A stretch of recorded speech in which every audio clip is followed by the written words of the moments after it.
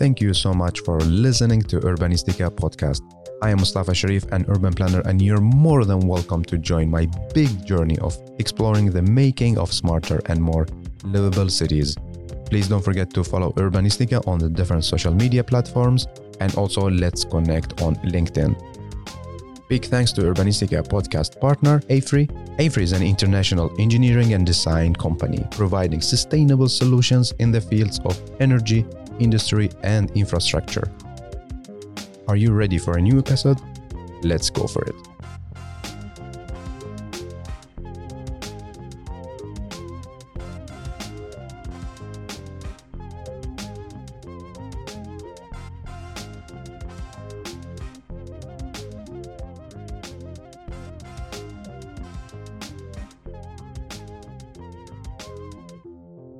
Hey, and welcome. Thank you, Mustafa. How are you doing? Very well. The sun is shining in Stockholm. It's always a pleasure to have survived the winter and get to this beautiful stage. It's almost midsummer. Yeah. The nights are getting shorter. Everyone is happy. Yeah, you really notice everyone is outside with a smile on their face. But which winter is better? Is it the one in Sweden or the one in Canada? Oh, the one here, definitely. In Sweden? Yes. Really? What's the difference? I thought we are the same. It's, I would say the weather in Canada is much more extreme. So we can easily get these minus 35 winters. And then in the summer, it's plus 35, plus 37. Okay. So the Lagom Swedish weather, I think is just beautiful. But I was in a language class soon after I got here. And the instructor, who was Swedish, said, say something that you prefer about Sweden compared to where you come from. And I said, it's the weather. And he said, well, you are either from Canada or Iceland, because nobody else says that the Swedish weather is good. Not even the Swedes. Not even the Swedes. But is it only this? Which part of Canada? The south, the north, or doesn't matter? It's a bit more temperate to the coast. I think that's probably why a lot of Swedes like Vancouver. Yeah. Okay. Yeah. There, the weather might be more comparable to Gothenburg. Maybe you get 1 or 2 snowfalls a year. Yeah. Not so hot in the summer. But it's raining a lot. Yeah, the winter, it rains a lot. I used to live there. Yeah. But most recently, I've lived in Ottawa, and there you get these really wild temperature swings, and sometimes 4 meters of snow.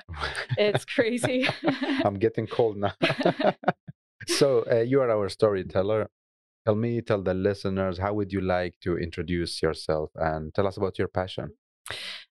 So I'm, as you can probably guess from the first part of the conversation, I'm Canadian, but I've been living in Sweden for just over 10 years. I'm educated as an architect, but I've been working in sustainability since the middle of my program, actually. I've always been interested in sustainability. Since 1999, I was trying to get a job in sustainability, but there really wasn't much to be had. It was very limited work, kind of straw bale houses. I went to school in Canada as well.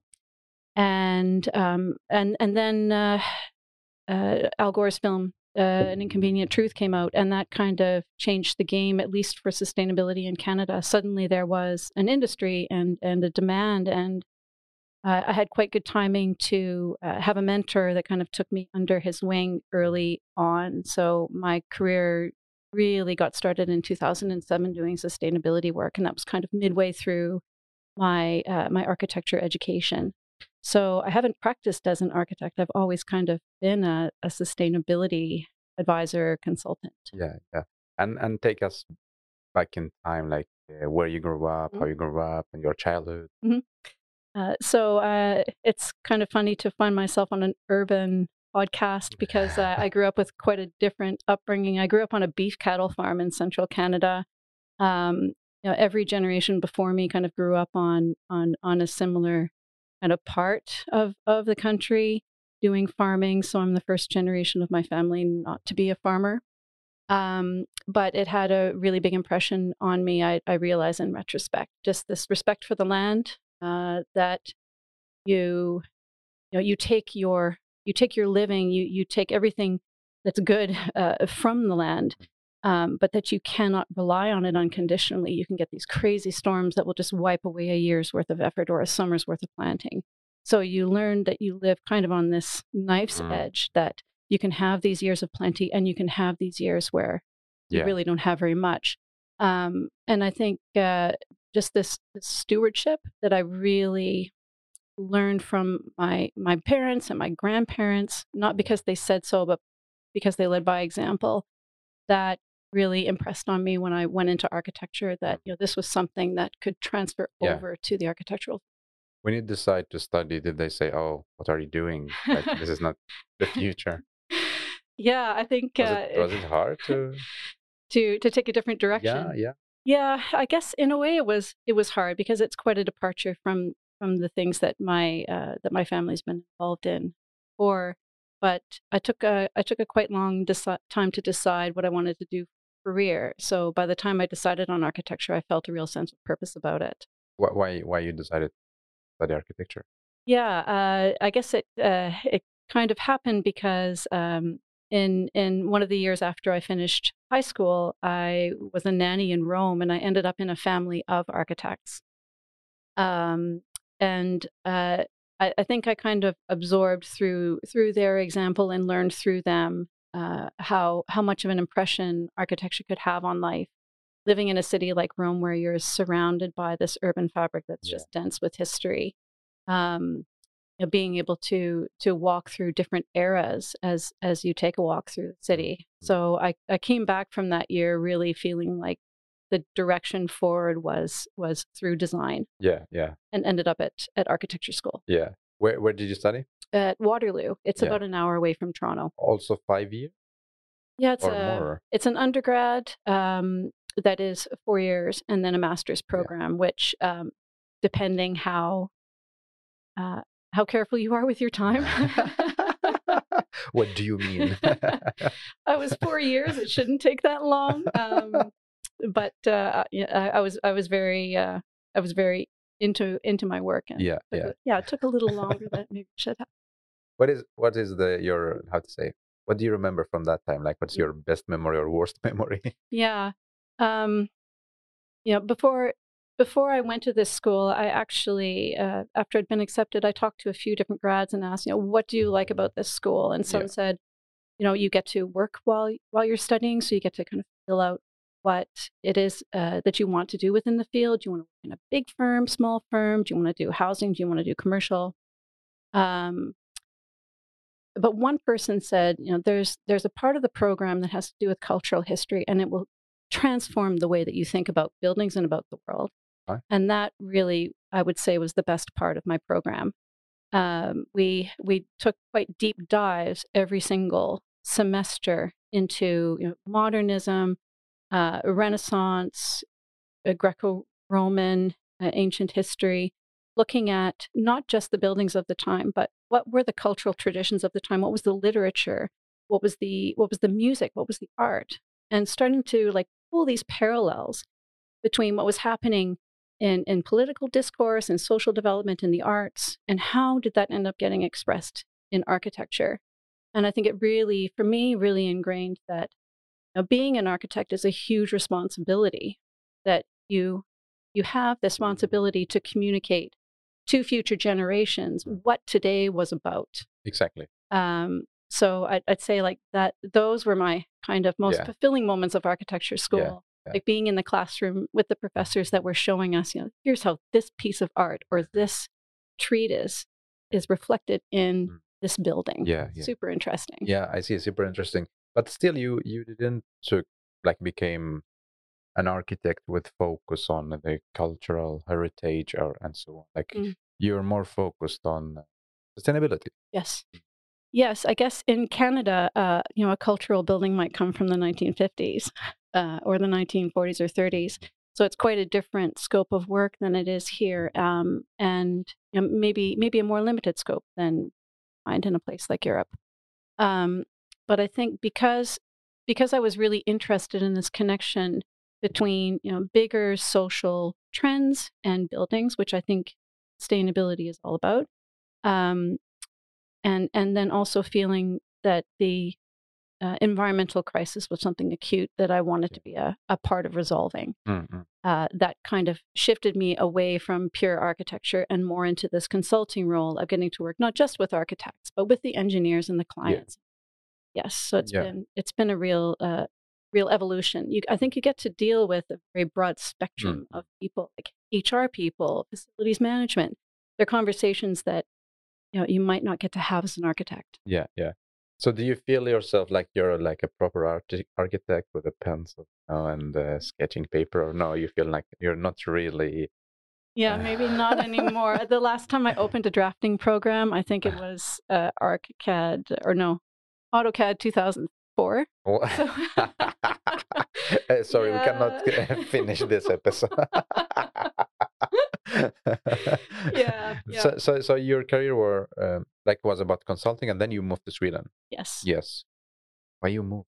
Yeah, it actually my husband ended up he worked for a Canadian telecom company that got bought by Ericsson, or his division got bought by Ericsson. And at the time of the acquisition, Ericsson was sending Swedes over to Canada and Canadians over to Sweden. So we came over in that wave. Right. And I wasn't expecting to find work, but I think 6 weeks before we got here, I met the CEO of Sweden Green Building Council at a conference in Toronto. Yeah. And we had lunch for a couple of hours, and he said, yeah, just swing by the offices at Sergels Torg. Swing by when you get to Stockholm. Okay, cool. So I was able to land in a job, which, for Ericsson spouses, it's not so often that you can find work on your own. Yeah. And then things just went really well. I ended up in a lead project maybe 4 months after I got here. And it just kind of evolved from there. So nice. And we decided to make it semi-permanent. Yeah. And recently you work at Tengbom. Mm-hmm. Yeah, and you work with which kind of projects? At Tengbom, I was doing mostly consulting work. So some lead consulting, well consulting, that's really something that we see an evolving market for. And I think that's because the conversation around social sustainability is becoming more prominent and more sophisticated. So I think in the early days of sustainability, it was very much about, how's our energy performance? Can we tighten that? How can we buy green energy? Can we get recycled content in steel? And those conversations just became more and more sophisticated, and until the time when we realized, we're kind of dropping the ball on the social sustainability piece. But the more we dive into it, the more complicated it is. So I think to start to investigate this piece related to health and wellness, it's really tangible. It's I think for someone that occupies a building, it has immediate relevance. For property owners, they're interested in creating value for their tenants. Yeah. And I think that's part of why we've seen that develop. So that was really a lot of my work at Tengbom, is working with health and well-being, and bringing up the level of knowledge on staff about health and well-being and how that should be implemented from an architectural perspective. Yeah, because I thought you're only working with the ecological part of sustainability, like the energy and so on in the buildings, but you work more with the social as well, right? Yeah, it's really kind of broad spectrum. That's been a real challenge, I think, as a sustainability professional. Just when you think you've got a handle on it, the conversation explodes. Even in the last 5 years, the work on decarbonization has really accelerated. Climate declarations for buildings are now mandatory. So we see that it's a more nuanced discussion that we can have with owners. Like they don't need to be told about energy efficiency. They're interested in what comes next and how what's the complement that we can add to how they're already doing things. Yeah, and we talked a little bit about health and climate and the connection. Can you explain to me and to the listeners what is the connection between? Yeah. So obviously, climate is a big buzzword right now, more than just a buzzword. And a lot of the work that we see happening is related to minimizing climate impact. So how can we reduce our carbon footprint? Operational energy, we've been getting a good handle on over the years. Now we see that the discussions move much more to embodied carbon and embodied emissions. So how can we reduce the carbon footprint of new building materials? How can we increase the reuse of materials at an industrial scale? This has traditionally been a big challenge. especially for large projects that need a large number of doors or a large number of ceiling panels or a large number of windows. So those markets are developing. But it kind of feels like this piece around climate and health has not really been fully explored. And maybe that's because we just can't focus on everything at the same time. But if we kind of step back and think, what are those climate-related health impacts?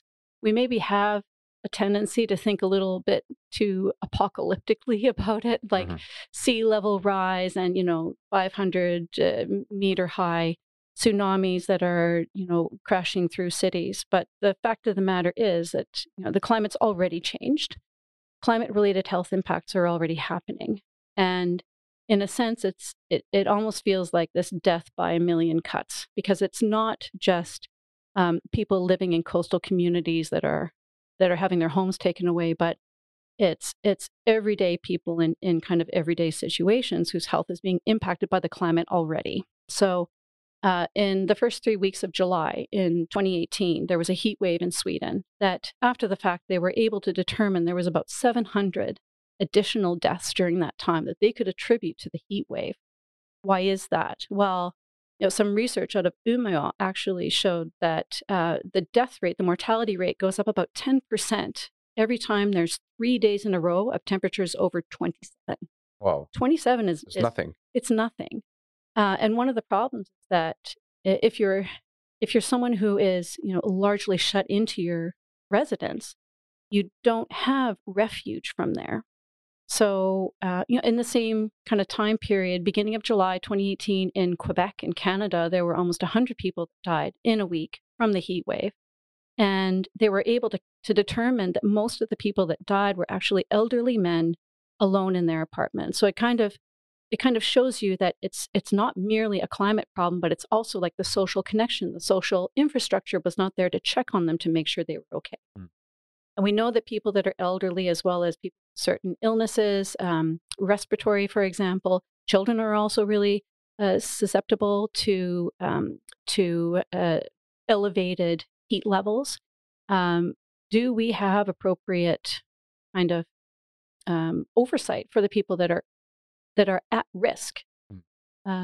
It's a problem in Sweden because we don't typically design our residences with mechanical cooling, kind of rely on, okay, we'll be able to open the windows and flush it out at night. But are we certain that the window size is commensurate to being able to ventilate it properly? Why we don't do the mechanical? I think it just traditionally there hasn't been a demand for need for mechanical cooling. You mean like the air condition or? Yeah. So some sort of like mechanical installation, to cool a building. Yeah. We see that quite commonly in a commercial occupancy, but not for residential. So you can have an 8-story high apartment building, there's no mechanical cooling. And one of the problems we have in Sweden especially is the sun goes down very late. Yeah. You get these very sharp solar angles that can penetrate right into the building and keep warming up a residence quite late into the evening. So even your cooling potential that you might take for granted in a more southern location, that doesn't actually practically work here. So it really highlights that the way that we design buildings can present some long-term health risks when those buildings are designed and constructed to be there for 60, 70 years. But I think it kind of goes to show that it's not just some like theoretical person in a faraway country that's dying because temperatures are over 50 degrees and staying there. It's actually everyday neighbors up here in Sweden because the temperature has stayed at 27 degrees for 3 days in a row. Okay. So now when you're talking like you mentioned a lot that seniors are the most group that are being affected by this. So how do we deal with this? Like what can we do? Is like health department or is like about architects? Yeah. How to solve this? Well, I think maybe one of the first pieces that needs to happen is the building codes need to accept this is the new reality. So we don't build buildings today that we know already won't be able to perform to current climate scenarios, let alone future ones. as far as dealing with existing buildings, in terms of natural ventilation, we can do modeling to show how well can a space be naturally ventilated. And maybe it's a matter of, those windows are actually too small to be able to deliver it. And maybe then we can address it through a renovation to the window that will make more effective the ventilation. But like the ventilation, when the architects they draw for like how to say an adult, right? Mm-hmm. Is not for a senior or not during a specific climate. No, I don't think they're really they're designing to a set of codes that aren't taking consideration like a standard when everything is fine and exactly like for a certain kind of bandwidth of temperatures. And there are criteria in the Swedish building regulations for solar heat gains, but they're not designed for scenarios where we've got 27, 30, upwards of 30 degrees. But is it possible to design for both? Or for the hotter conditions? Yeah, and for the standard.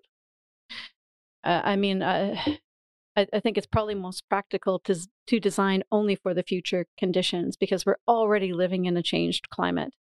What we're trying to do now with emissions reductions is we're just trying to apply the brakes. Yeah. Anybody that thinks like we can go back to the climate that we had 20 years ago is, I'm sorry, this is inflammatory, but it's delusional. We have a changed climate, and it's going to change more. But what can we do with the existing buildings? Like, I mean, we cannot demolish everything and rebuild. So what is your strategy or advice to us architects? What can we do? So it might be a matter of assessing building by building. These are the sorts of strategies we can implement for increased cooling potential. Maybe there are some one-room apartments that don't have any cross ventilation, and maybe those cannot continue to be one-room apartments. Maybe they need to be connected with another apartment so that we can create sort of a cross draft. Maybe we do need to find mechanical cooling solutions, especially for the upper floors of a building. So some sort of the upper because heat rises, and those upper floors, and they have less chance to capture shade from trees or from adjacent buildings, for example. But usually they have a high price if you're it's for the view, right? Yeah. But not for the like I live on the first floor, and we get nice morning sun on one side of the apartment, and then the other side of the apartment gets it a bit later in the day. But we know that the floors above us, they're getting much more sun for longer periods of time. And that's nice in the winter. We're quite dark in the winter, but in the summer they're burning. They're absorbing all these extra solar gains that entire time.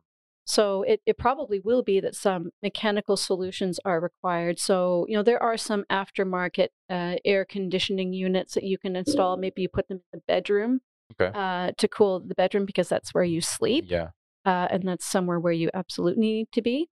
But, this gets more back to the social aspect of how do we help elderly people that spend a lot more time in their apartments. Like, they don't leave their apartments in the middle of the day to go to an air-conditioned office for 10 hours. No. So how do we create better conditions for them? Because it's not as easy as saying, well, just go buy yourself an air conditioner. They're often on limited incomes. So we need to find some sort of solution so we can make those conditions more livable. This kind of gets to the crux of why it's important for cities and urban planning to deal with climate change, because it's going to become more and more important that we create these places of refuge where people can leave a too hot apartment or a too hot office building and find shade and some opportunity to get cooled down at the times of the day when the heat is at its most dangerous. Yeah.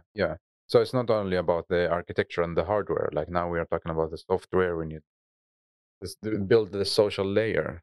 Exactly. And what can we more do from the architecture point? I mean, there's a ton of really good passive design strategies that if you go to other parts of the world where they've been working with elevated temperatures for a really long time, like if you look at the souks in a place like Morocco, they're designed for lots of heat all during the day.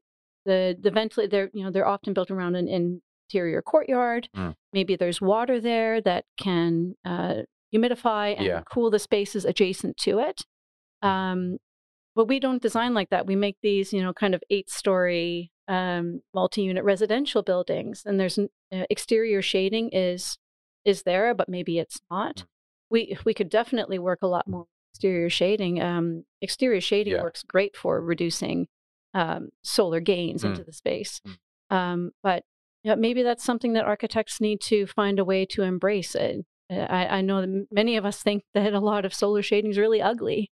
So we need to kind of find, okay, can we find a design solution that delivers practicality, but that also kind of accommodates our design sensibilities? Yeah. So do you think that we are more focusing on how a building looks more than like the function, like the form than the function? Yeah. I mean, there's a lot of like in general, of course, there are different, but yeah. There's a lot of focus on form, and maybe functionality has become quite generalized, like an office, the residence, this residence, this is an apartment building with this many 3s and this many 4s, and I think when it gets broken down to the economic conditions, like we need to build this many apartments so we can sell it for this much. Exactly. Then other things can kind of fall by the wayside. We also have a housing shortage in Sweden. So are people really looking at, I don't want to buy this apartment because it's going to be too hot in the summer. It's kind of not part of the... like you have no choice. It's not part of the collective consciousness right now that we're looking at, how livable is this environment going to be? Until you've lived in a place like that. And then you go, no way am I going to live on the 5th floor again after that summer. It gets like you have more money, and then you can, you're able to change and you find something suitable for you. Exactly. So did you work a lot with this kind of projects in Sweden? No, I haven't. With some projects where there's been public space as part of the building, we've had some conversations of how can we increase the utilization of that space for the local community. Okay, tell me. You need to tell me details now. Yeah. So I don't know that I can reveal the actual project, but it's a project in Sundbyberg, and there's a public space in front of the project, a major renovation. And they're really looking to make this building something of a community anchor. So we were talking about like the landscaping in the front of the building, and would there be trees? And then we got into this conversation because the client is a property owner. They don't own any residential, but they do have elderly care homes. And we got into this conversation about heat waves, places of refuge. So then we started to discuss, how could we turn this urban space in the front of the building into a public space that would also provide, conditions of greater thermal comfort for people that need somewhere to go, because there are surrounding residential buildings. So what kind of, or I have a question to you, because there was a conference here and we asked like Jan Gehl, we have like, in Sweden when the weather is good, so everybody's outdoor and so on. What can we do when everything's dark and it's winter? So now you're like, when we talk, we're focused on when it's super hot and so on. How is it when it's too cold? Is it the same things happening or not? I mean, winter storms are also a risk. Maybe not so much in Sweden, but if you think of other places in the world where, actually, if you look at less urban places in Sweden, if you were somewhere that got shut off from electricity and power during an ice storm, that obviously that creates some risk conditions. But it kind of highlights that how well do we design buildings for resilience?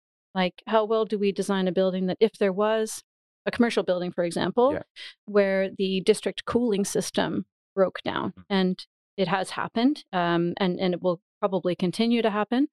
How are those buildings designed to continue to provide an indoor environment that isn't deadly if it takes a couple of days for those systems to come back online? Same thing with water. Like we have quite good water systems here. But if there was some failure in the municipal system, how does a building ensure that there's water safety for the period of time until the municipal system is back online? Especially now we're talking about like the wars coming and so on. So maybe it's like we should really pay attention to this aspect. Yeah. I think resilience just has to become a bigger part of the conversation. As Sweden is starting to realize water shortage, as a place like Uppsala, for example, Vasakronan has some new projects there that are flushing the toilets with rainwater. Okay. And this we really haven't seen much of in Sweden, because there's the general mentality that we've got lots of water. Yeah, we have. Yeah. But actually, we don't. I think it was again in 2018 during the heat wave. Over 200 of Sweden's municipalities claimed a water shortage. Wow. Who will imagine this, right? It's in terms of where it registers in the public consciousness, we're not really thinking of Sweden as a country that needs to worry about its water.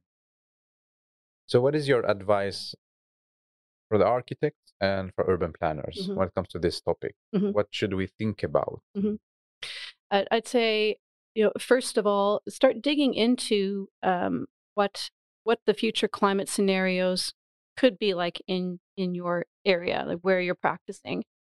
Just keeping in mind, like, these are a moving target. Even the experts aren't able to absolutely pin these things down. But there's some great resources like the Network for Greening the Finance Sector, NGFS, has a climate explorer that you can just access for free online. You can pick out your country. You can pick out indicators like, I want to see what happens with air temperature all the way to 2100, or crop yields, or precipitation. You can see, according to the different scenarios, if we hit the 1.5 degree or 2 degree or business as usual, you can see what the effects will be, what we have for temperature increase. Yeah, so who will imagine that, like in Sweden, we say, okay, wait, there's a lack of water. Yeah, it's something that we just haven't really had to address on a big scale before. But given the conditions of the previous heat waves, and you can even look at a situation like Gotland where they have a critical water shortage. Yeah. So in some ways we're implementing strategies that are good. Like we have quite effective water consuming fixtures. That probably most people have a dual flush toilet at home, and efficient shower fixtures, efficient dishwashers. So we're doing okay in this sense, but I think just kind of the mindless consumption of water is not something that can continue. And you were giving advice, and you started with checking like what's going to happen. We can maybe even start like from the beginning or continue. About the climate. Yeah. So there's a great tool that anybody can access online from the Network for Greening the Finance Sector, their Climate Explorer. And there you can pick your country, you can pick your impact category, whether it's air humidity, precipitation, temperature, even things like crop yields. And you can see what the impacts are if we adhere to the different climate scenarios. So if we manage to hit the 1.5 degrees of warming or 2 degrees of warming, or if we do just business as usual, and you can see, okay, well, we're going to realize on average a 3-degree temperature increase to 2100. Maybe that sounds like it's a long way off, but we have a lot of buildings standing right now that were built 80 years ago, and we don't have any plans to tear them down. We need them. And it's going to become a more and more difficult argument over time to tear down buildings just to build something new. So we're going to need to continue to use the buildings we have now. If we know that average temperatures are going up by 3 degrees, we know that the extremes will be higher than that.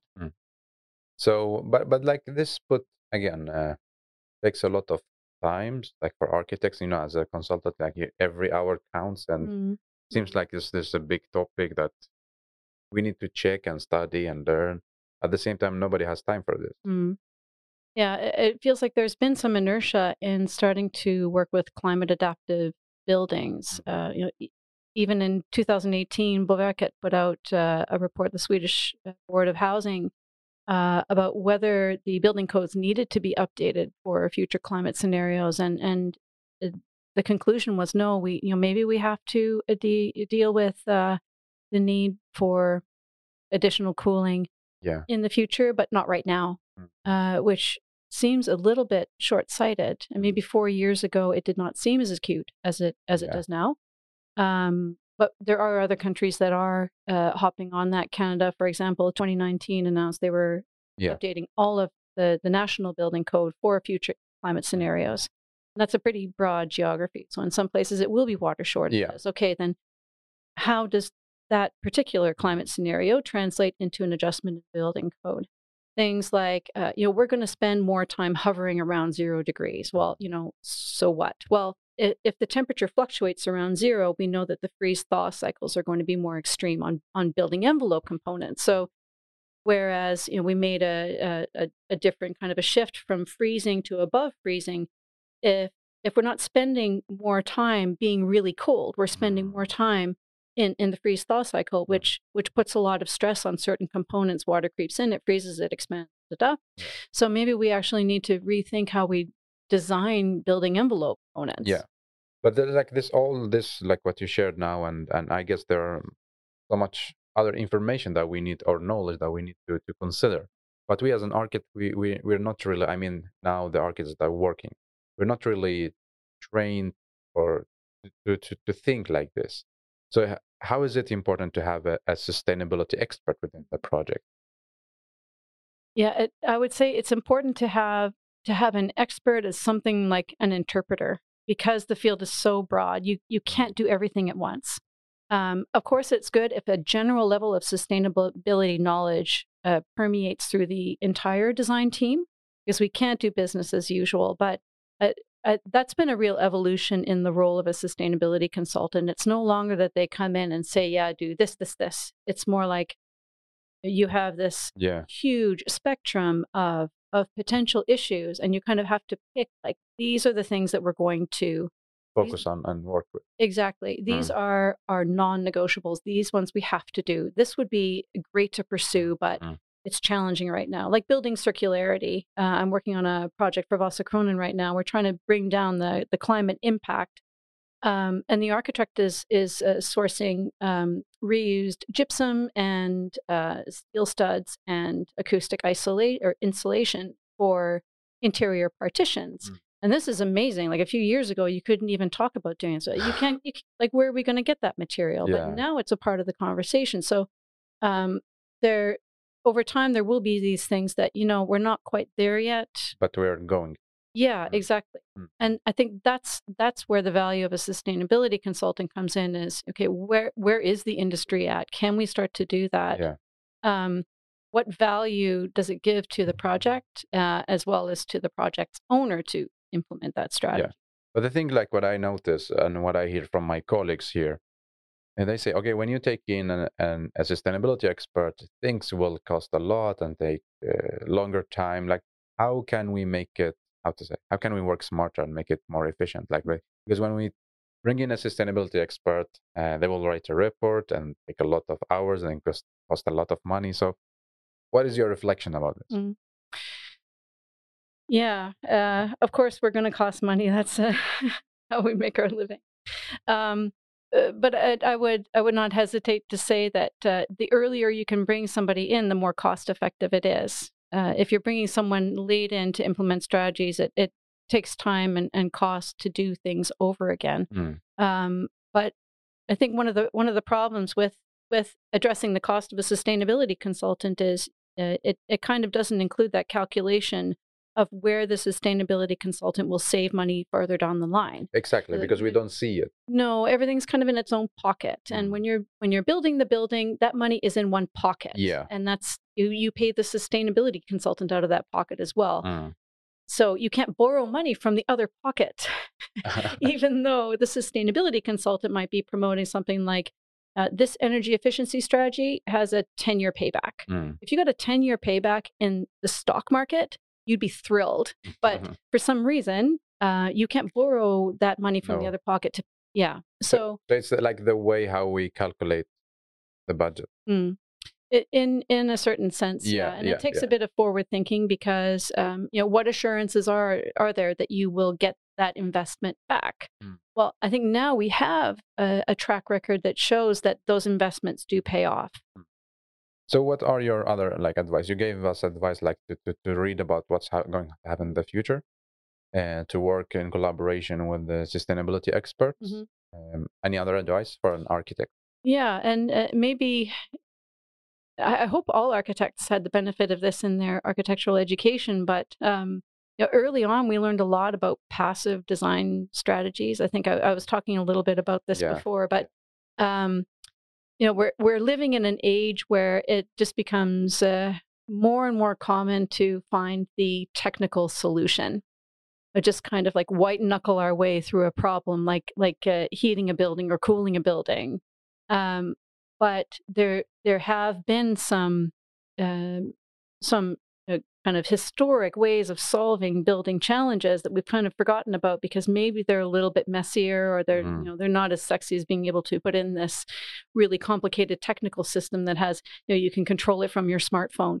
But I think maybe that's a challenge to architects, is kind of to go back to the roots of how could we look at older building traditions that dealt with some of these challenges, whether it's stormwater, whether it's But is it possible? I understand, like you mean like go back to the basic and understand the like principles, but is it possible to implement something now, or is just to get inspired and then think about how we can? Yeah, and there's some inertia in the industry, right?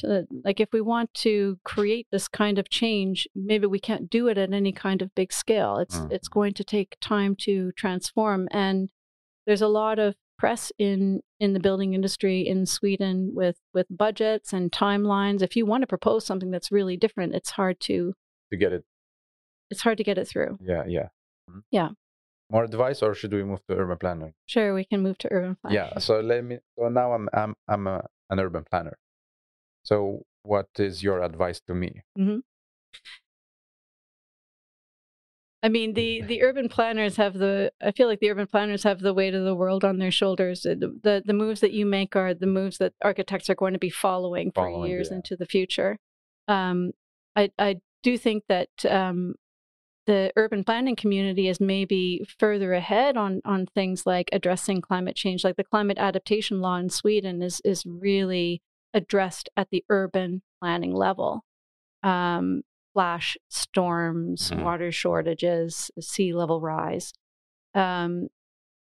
So I'm not sure how much advice I have to urban planners, but I would like to say, like, let's work more proactively with this places of refuge, that we create urban spaces where people can go, not just to get away from climate change effects, but because people actually need green spaces. You don't thrive in a space that's just concrete and steel. There's an innate human response to being around natural conditions, and it's one of the things that I think urban planners have done really well in Sweden. You never have to go that far before you can get to a green space or a blue space. That's true. That's true.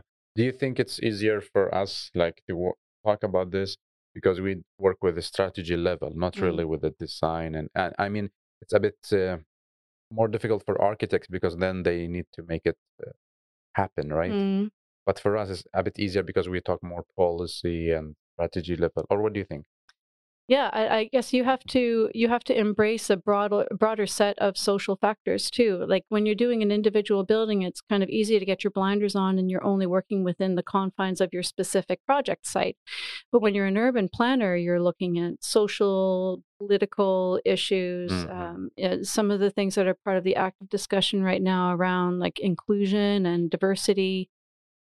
You can kind of cut yourself off from these when you're working on, if you're an architect and you're just, working out a structural detail or a window assembly, you can kind of lose sight of the bigger picture just to get your job done. Yeah.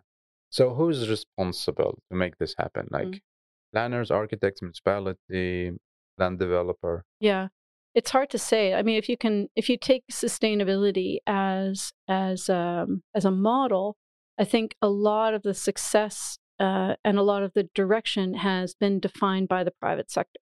Like they're the ones that are trying the ideas and showing more ambition, and government's a little bit behind once they see, okay, the private sector is able to do this. Yeah. We already have our early adopters, so we can start to apply some pressure to the projects that are lagging behind or the actors that are lagging behind. Is it because there are much more money here in the private or no? I mean, I think you because would of see the bureaucracy. Yeah, I think you would probably see that around the world is that because they have a different set of conditions. They're looking to distinguish themselves. The really forward-thinking organizations that are working proactively with sustainability, they understand the business case and they're able to adjust their path forward accordingly. Like it's really not about saving the world in their case. This is profitable for us. But it has required of several organizations that they make that initial investment to get the train rolling, and then once the train is rolling, it has its own momentum. Yeah. So who is responsible? I guess it would be nice to see the governments. It would be nice to see government be more ambitious, but government does have the responsibility to make sure that the bar doesn't rise too high too fast to alienate the industry. What does it mean? So if you, for example, this with the climate declarations, it's something that they've been talking about for years. Yeah. And there was lots of notice that January 2022, if you have any public building, you're going to need to have a climate declaration. And by July, it's going to apply to all buildings. So we had years to prepare. Okay. For really? LCA, for LCA experts to develop the competence to deliver the climate declarations, for organizations like IVL, Swedish Research Institute, to populate the database with information, default values on materials where there wasn't like a product specific piece of information. Yeah. So that the industry would be ready. But now we're 5 months into 2022, and we still have lots of actors that are saying like, I don't know, who do I call to get a climate declaration? Okay. Like, well, we were like talking so many about years. this. Yeah. We've been talking about this for a few years. Like definitely 2018, 2019, Buvak was already saying like, this is what we're looking at. Okay. This is coming. Even so if prepare. Yeah, exactly. This is coming. You need to prepare. Okay. So you can understand that their agencies like the Swedish Board of Housing are also in a push and pull, where they have the ambitious actors that are saying like, we need to push harder because we have a climate crisis.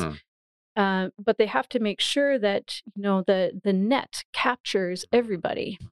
So I don't know. I don't envy them the job of finding where that spot is, so that it's maximally inclusive, but that still drives the industry forward. Yeah.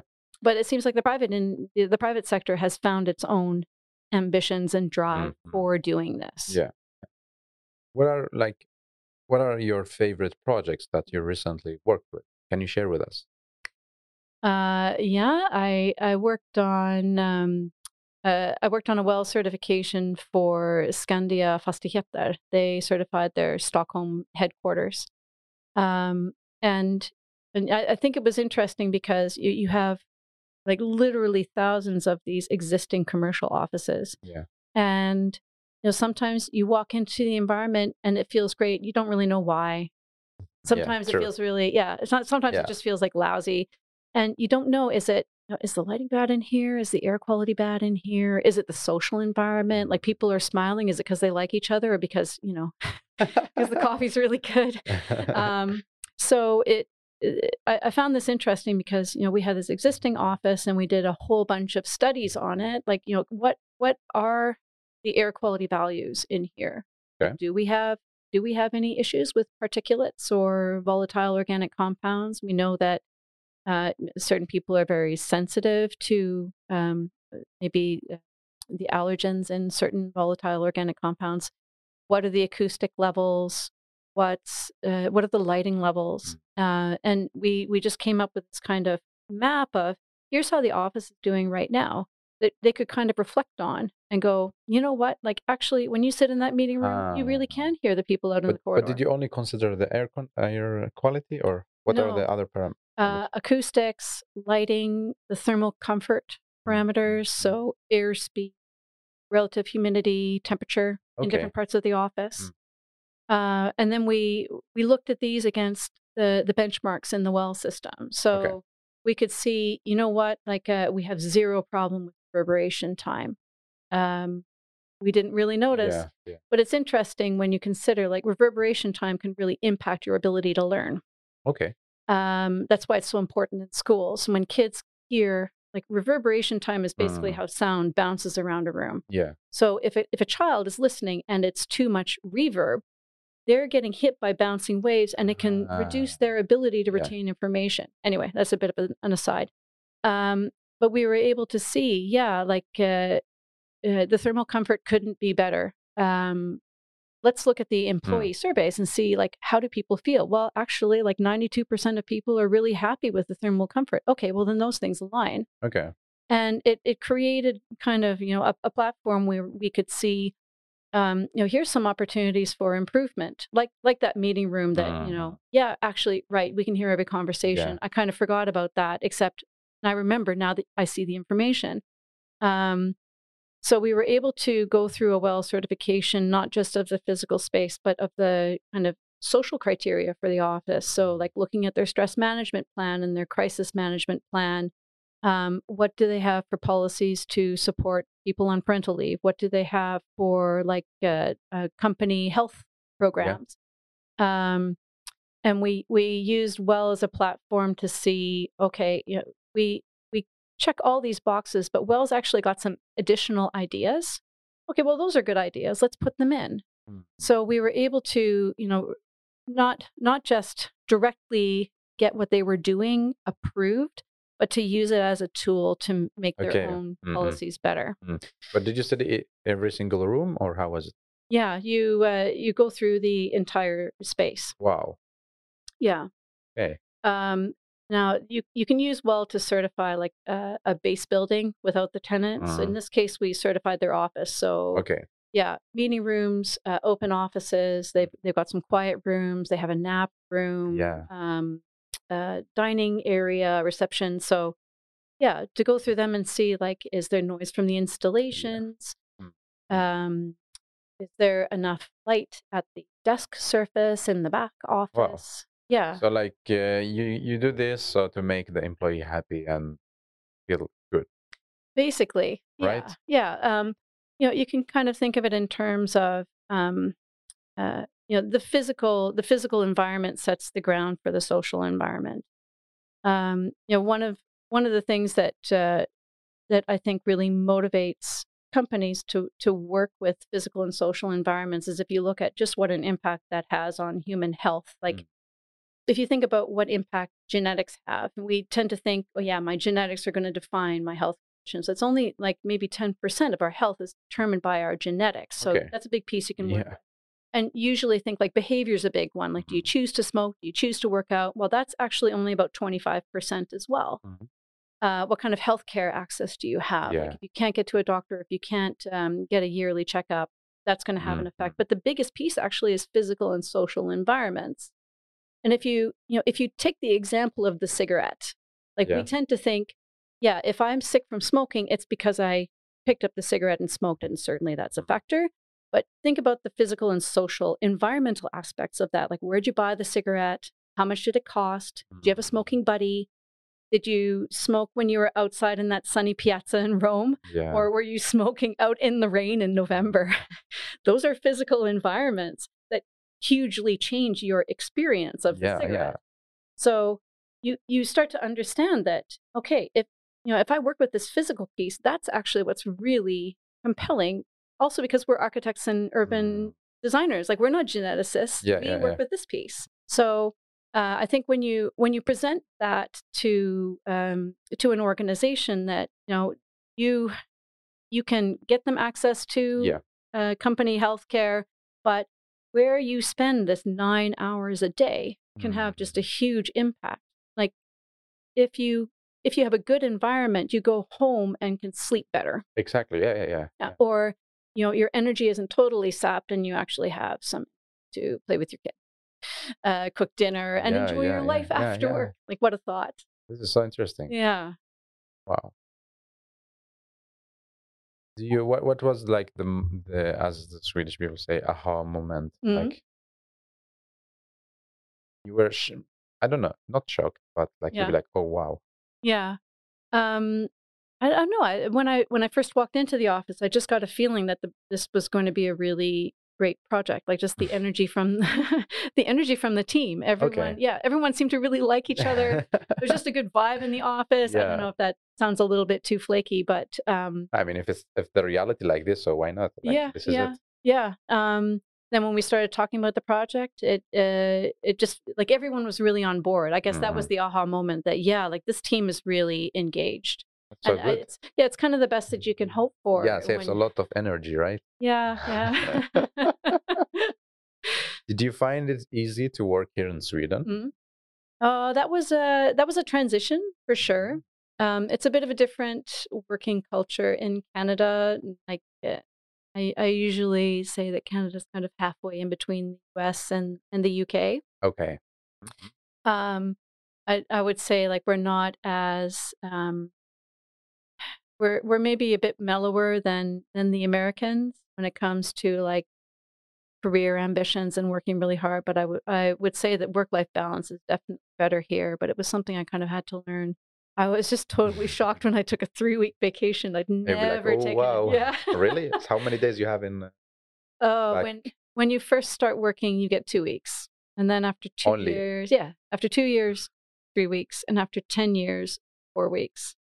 So I think I'd lived here for maybe 3 years when I first took a vacation that was 3 weeks, and it almost felt like I quit my job. And now I just can't imagine taking less than 4. You need that time. Yeah, of course.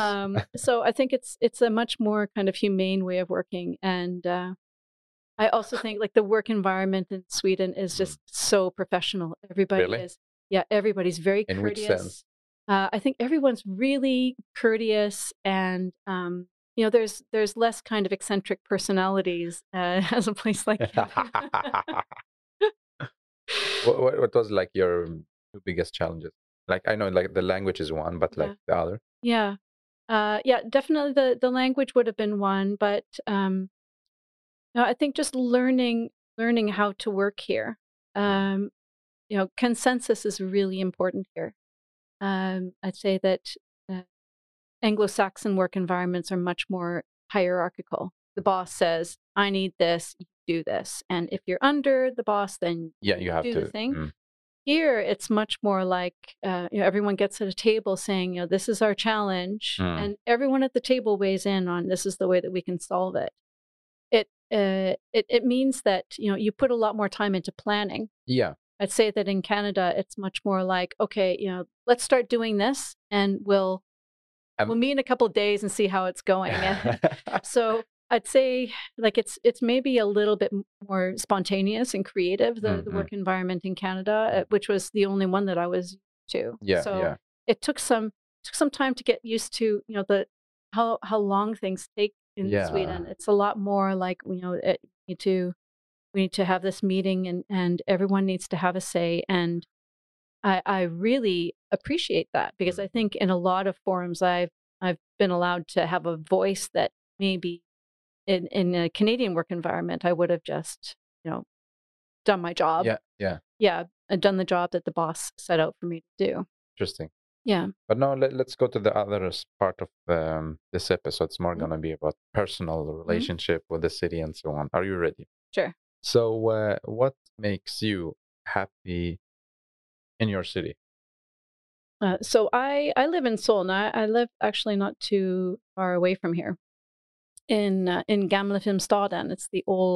It's like the Swedish Hollywood, but much smaller. It's got the old production buildings and the little villa where the directors would eat, and the old cafeteria where the staff would. And they built some residential buildings there. So I've been there for about 7.5 years. It's just a really cozy little neighborhood that it's a 5-minute walk down to these 2 big lakes with this 5-kilometer walk around the water.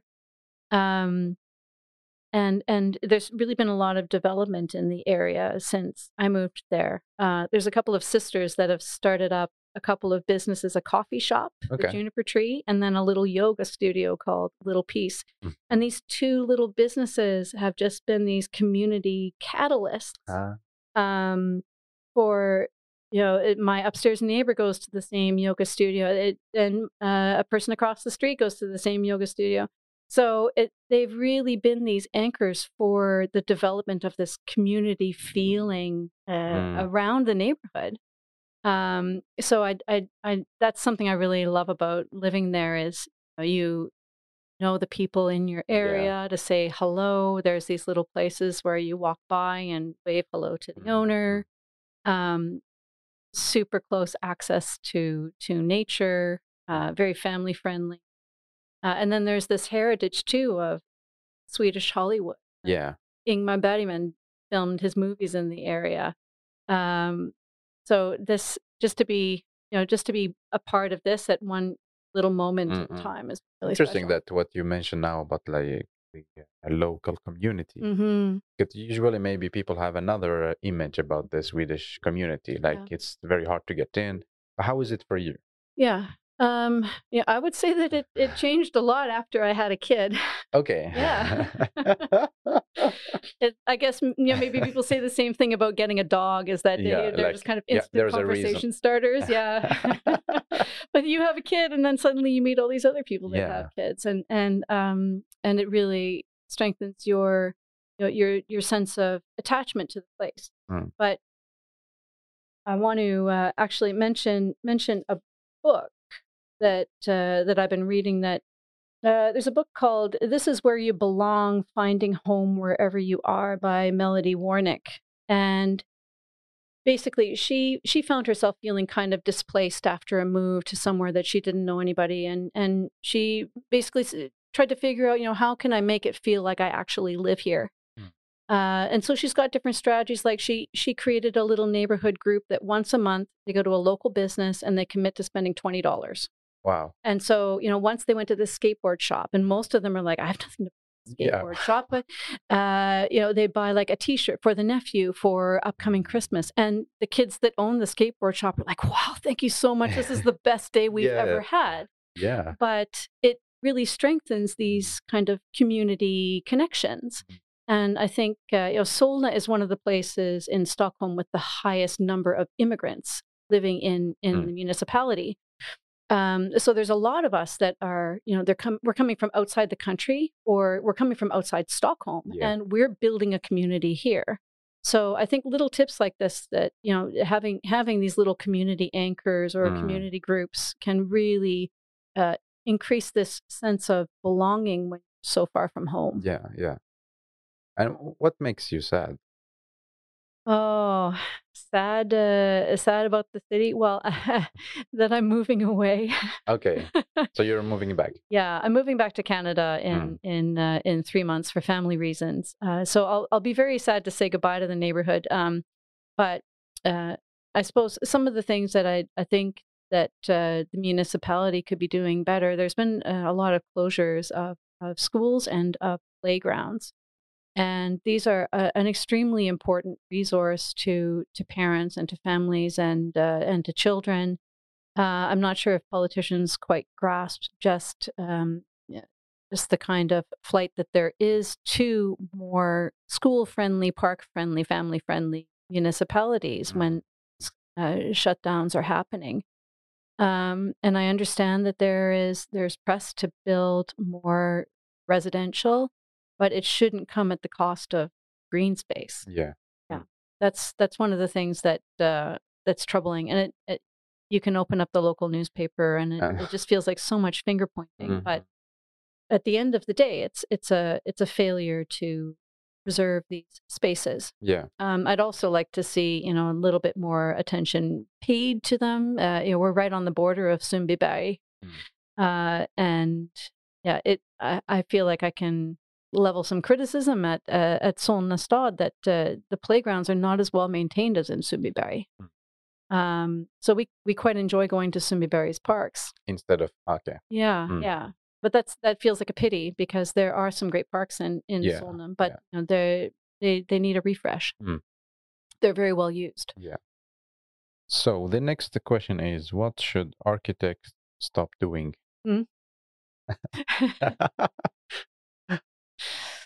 Oh, what should architects stop doing?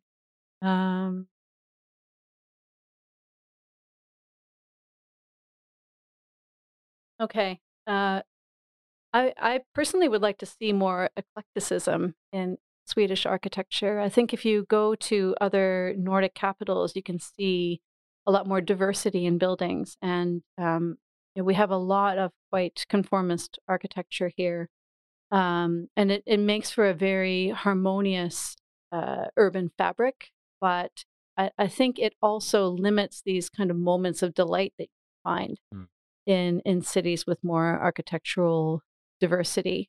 It gets back to the point that architecture is a form of media, and it's one of the oldest, and people have been using buildings to communicate forever, Yeah. since long before we had paper presses. This was how people in power communicated to people that they had power. Um, and the buildings that we build today stand as a record to future generations of what was important to us. And when you have a very harmonious and conformist urban landscape, like that is the message that gets communicated. So it would be nice to see some more diversity, like for the message that diversity is valued and Yeah. and cherished. But This is- diversity, like in which? What do you mean? Like in which way diverse? Like yeah.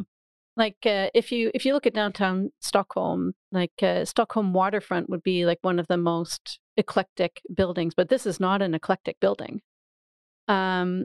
If you go to Helsinki, you can find the building by Al- Alto by Stephen Hall. You have these moments in the city that are quite diverse. The Church in the Rock. That create these moments of wow, that building is very unique there. And if you look at the political discourse, it seems like the discussion around diversity is quite a challenge in Sweden right now. So for me, it's interesting to look at how is that expressed in architectural terms.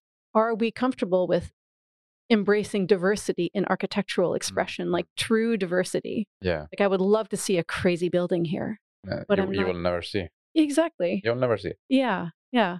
But it's a little bit out there. But if you imagine that aliens landed on Earth tomorrow, and they couldn't understand our language or our movies or our art, but they could read us through our buildings and our urban landscapes, and they would understand things about uniformity, about hierarchy, about who had privilege and who didn't. And people read buildings in the same way. And 100 years from now, how will the future generations reflect on our embracing of diversity if our buildings don't tell that message? Yeah.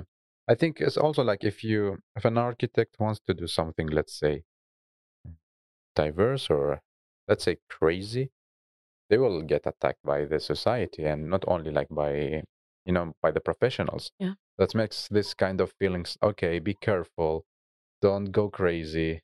Just stick with how everything looks like, so you will not get the critic from the others. And then like it's lower the creativity. I think. Yeah, and I guess there's nobody likes to be in a position of conflict either. Yeah, I mean, okay, we have like the guidelines and how buildings should look like, or like where's the boundary or the line, but still, like we are doing almost the same thing, right? Like in every city you go here, you can see almost the same, like planning. It's very harmonious. Of course, of course, but like you don't see this a masterpiece. Yeah. To be honest. Yeah, and it like could from the newly built. I'm talking about the newly built building. Exactly. And I think if you visit, it could be my Canadian side coming up that I'm longing for that kind of diversity. But if you go to a place like Toronto, you can find no shortage of architectural gems that have embraced eclecticism. So yeah, I guess that would be kind of what I would be longing for, but it's beyond the scope of an individual architect to take that on. Yeah. I think even if you had like an individual that wanted to build a villa that was really ambitious, like that individual would be putting themselves in the crosshairs because the neighbors would hate to have an eclectic building in their neighborhood. Exactly. Yeah. So I'm not quite sure what the solution is there. And maybe it's this kind of chicken and egg. Like maybe with an increased diversification of society, it will just become an undeniable Yeah, force. like by time. Exactly. Mm. And then we'll start to see. Yeah. So to answer the question, what architects should stop doing, you have no answer? Or try to push maybe for more diverse. Yeah. Try to embrace diversity. Yeah. Mm. And if you're a new, let's say you are a mayor in each, and you're allowed to add one rule or to create one thing in all the cities, what will you add? I think there's some cities that have already done this. Vancouver, for example, is obligate projects to commit funds to public art. Okay. So in Vancouver, building projects have to commit 1% of the budget to a public art project, and it means that you get these fantastic installations like, Dale Chihuly is a glass artist from Seattle, and in downtown, I think it's on Burrard Street, you can find these big installations of Dale Chihuly glass. It means that artistic expression finds its way into the urban environment in connection with building projects. It's not just a kind of a fun and it's actually smart. Like 1% is not, I'd say. It's maybe. I guess if you have $100 million building and that's not out of the range of possibility, it means you've got to put $1 million on public art. But it's a gift to the people, right? And it's public, so it's not something that's trapped in a lobby or an interior garden. It's something that's there for the people, and it's transformative. You can go on a walking tour and visit these kinds of artifacts. This would be great to I think see. we have it here in Sweden. Do you have the same rule, like with the 1%? But I'm not sure if it's like from every project or someone. But I heard about this as well, like here. Yeah, I'm working on a parking garage project right now. We're trying to we're trying to think a bit outside of the box for a parking garage, and we're talking about, can we actually use the parking garage as a space for public art? Like, can we? Yeah. Maybe we have some walls that, okay, this year we're letting this school paint this wall, and it'll be up for 3 years, and then another wall the next year is done by another school. But just to, in a way, anchor that space in the local community, and give the children a chance to kind of explore, give them a connection to place. I mean, I think there's these little opportunities all over the place if we're just not afraid to think outside the box. Do you also think that, okay, what can this building be in 50 years or not that far? Like, yeah, I mean, I think that's a really good exercise for architects to go through, and not to make the kind of moves that will be too restricting in the future. Like, we know that super deep floor plates are not so adaptable to different uses. If we thin the floor plates and have the chance to turn it into different types of buildings.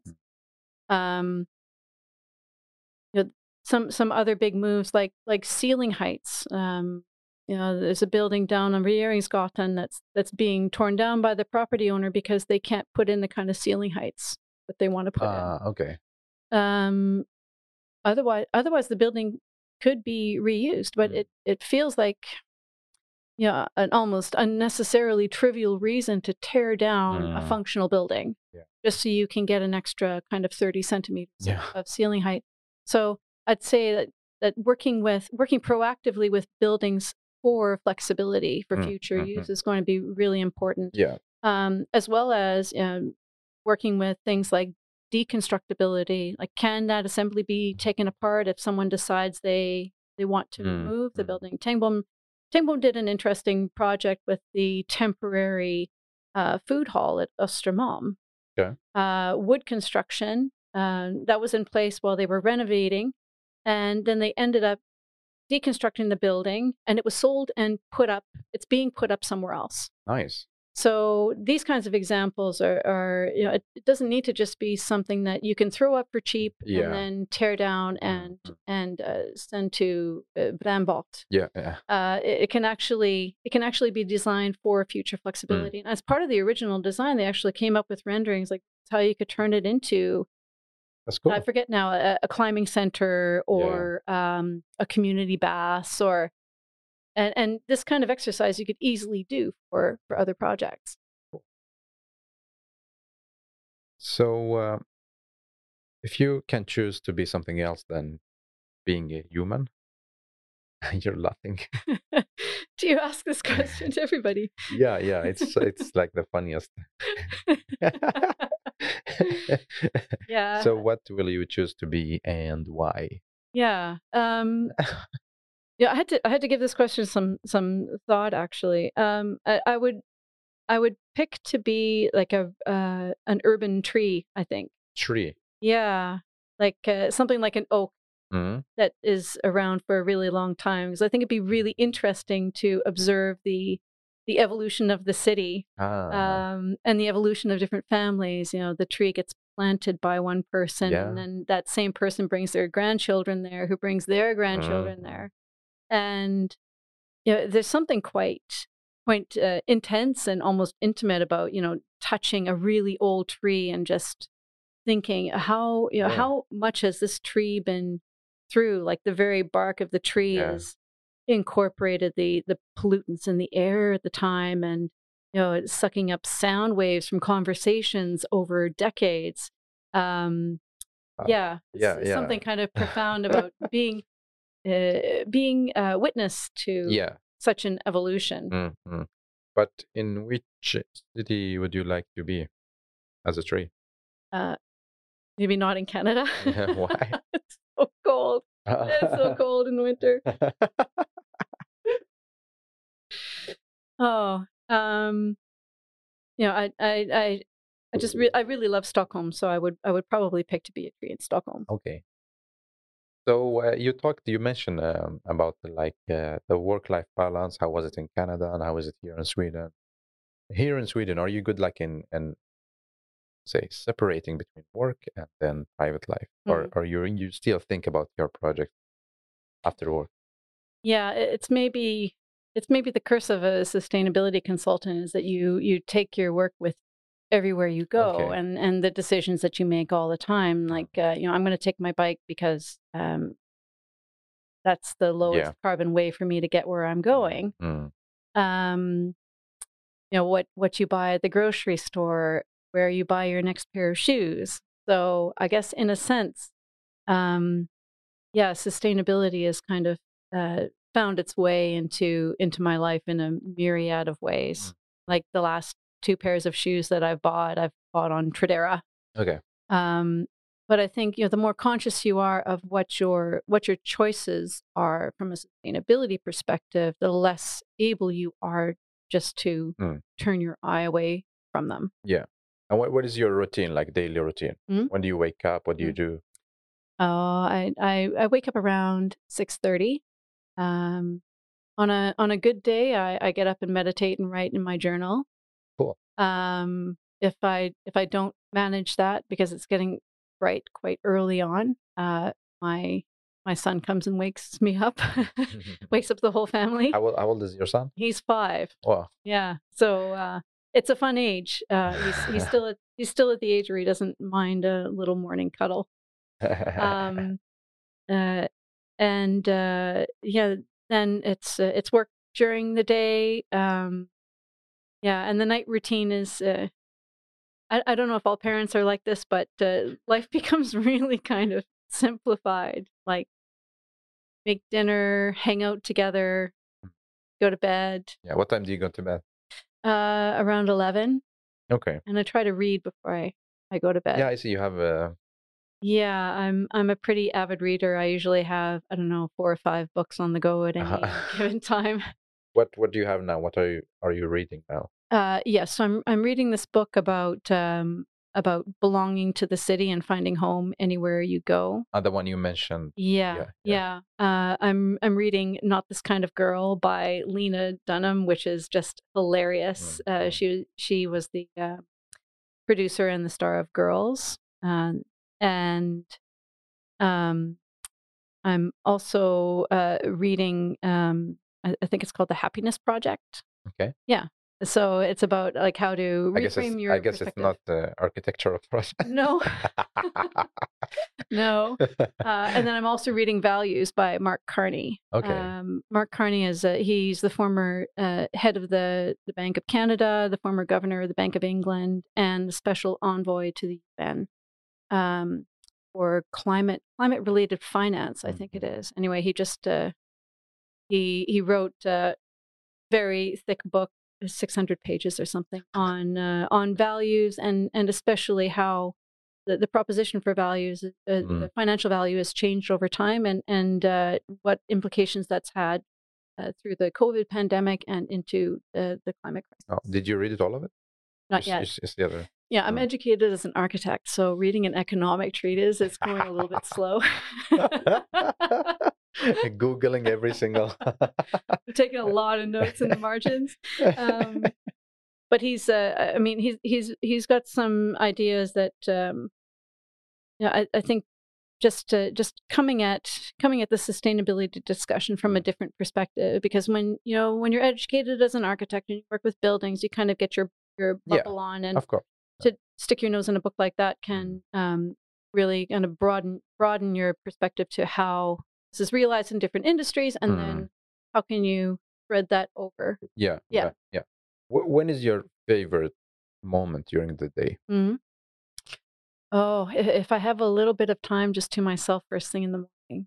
Like when you wake up? Yeah. Okay. Make a cup of coffee, sit on the sofa. Nice.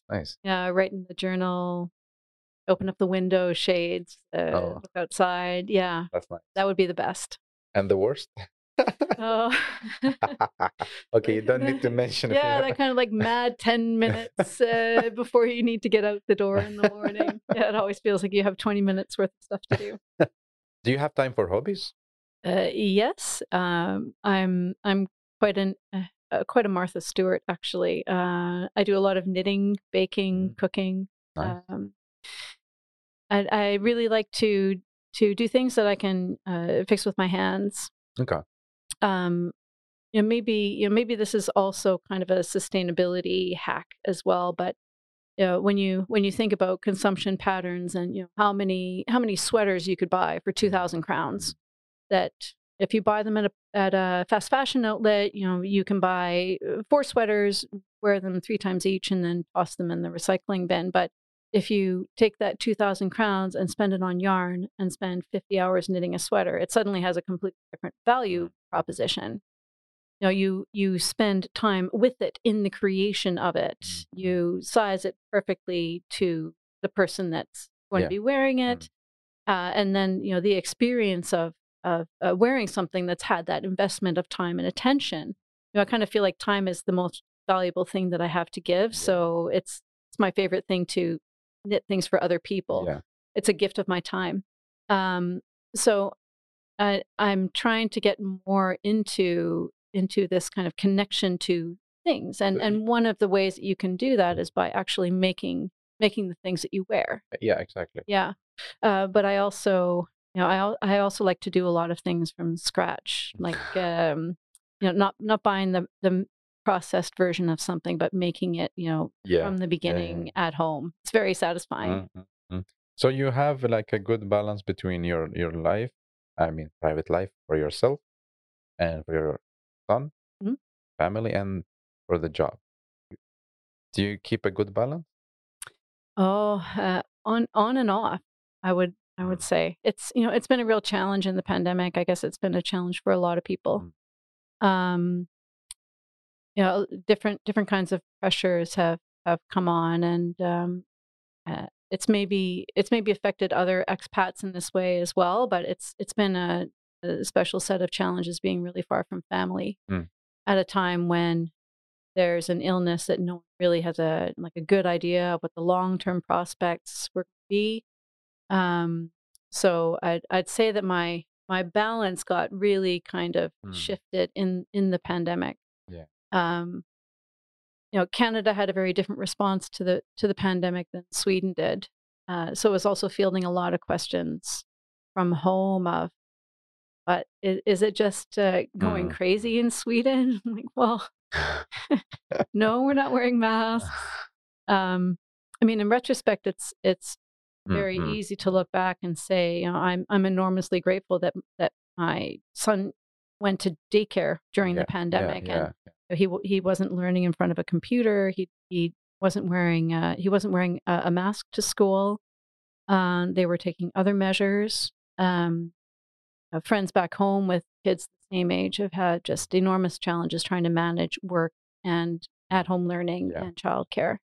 But while it was happening, it was a real kind of feeling of uncertainty of who's got it right. Like, Canada's a very high trust society, Sweden's a high trust society, but their approaches to the pandemic were very different. What's the right advice? So you kind of occupy this no man's land between the two, trying to find something that will work for your family. I thought like we're this almost same, like Canada and Sweden. Do you feel this or no? Yeah. When we first moved here in 2011, we hadn't been here more than a few weeks when my husband and I said to each other, like, this move was easier than if we went to the States. Really? Because and I think before we came, we thought, we don't speak Swedish. It's going to be, but what we very quickly came to realize is that when it comes to the really important things, Canada and Sweden are quite aligned. Like, both Canada and Sweden have like a big love of nature, but we also have very long parental leaves. We have social health care. University's not free in Canada, but the government pays something like 90%. So almost. It's almost free. I mean, of course, it's a tough slog when you're a student trying to pay tuition, but it doesn't have to be a limiting factor. Like, if you want to go to architecture school, you can. The cost does not prevent you from going to architecture school. And we kind of realized, like, okay, we have to learn a new working culture based on consensus and making plans. We don't speak the local language, but it would have actually been easy. I think would have been harder to accommodate the kind of social shift that would be necessary to move to the U.S. Like, suddenly paying for healthcare, this increased divide between the haves and the have-nots. I think when you come from societies like Canada or like Sweden, it's not much of a comfort to say, okay, well, if my kid gets sick, I've got healthcare, like, he's okay. When you think, like, his best friend deserves to have just as and I think to move somewhere like the U.S. Would have been a harder transition. Like, maybe no parental leave. So that was quite a pleasant surprise that some of those social sensibilities to which we felt attached were things that made Canada and Sweden quite similar. I'm happy to hear that. And you live in what do you call it, like Film City or Hollywood? Filmstaden. Yes. Yeah. You watch movies and so on? Yeah. You have time for? Yeah. We're watching. We're definitely watching movies. A lot of TV series as well.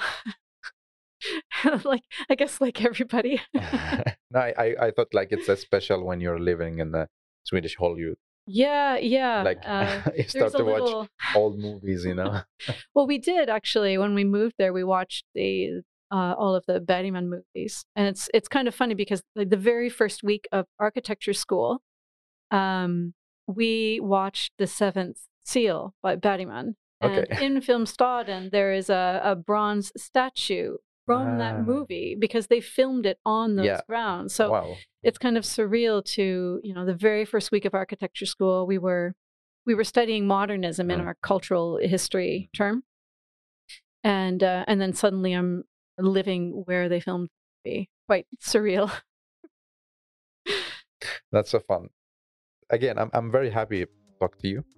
I'm very inspired as well. And now we are in the end of this episode. But hopefully when you come back from Canada, we can talk more and record more episodes. So the first question is going to be that you give me and the listeners 3 takeaway messages. So three takeaway messages to the listeners. I'll just say again, increase your consciousness about how climate change will affect where you live. So check out these tools like the NGFS Climate Impact Explorer.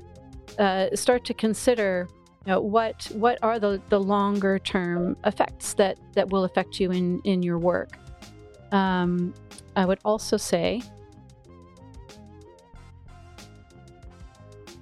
because I've really benefited from it myself, is really get to know your city and your neighborhood. I think when you're visiting a city, you probably have a list of all the sites that you see.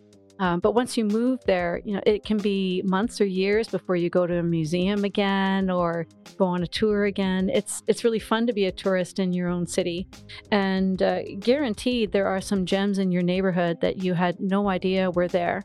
I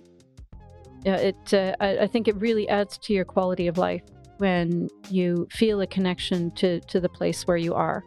So I would recommend taking a look at the book. This is where you belong. It's been really inspiring for me, and I guess I just always like to add a little tip to be brave. I think especially for architects, when you first come out of school, you just see like nothing but possibilities, and I think the longer you work, the more you can kind of get into a rut, and you can kind of get broken down with the disappointments that are just a natural part of the job. I'm a Gen Xer, and I would say that I'm always looking to younger generations who are coming into the industry with more energy and more ambition and ideas, and that really feeds me. I think the kind of trends that we used to have in the world, where it was the people that have been there the longest, the oldest ones that decided the root of things, but I think we're seeing a shift now that practitioners are turning more and more to younger generations. I'm sorry that they're the ones that have to fix all of our messes, but it's really, I'd say it's really important for the listeners that are millennials, Gen Zers. Like we really need you to be brave. The world is counting on it. Yeah. Thank you. And the last question is going to be asked by you. So what is your question to us? Say 20 years from now, describe for me the city where you're living. 20 years from now, so like 2042? Okay. Good question. How old are you? And what is the city you're living in, and what is it like? Wow. Good question.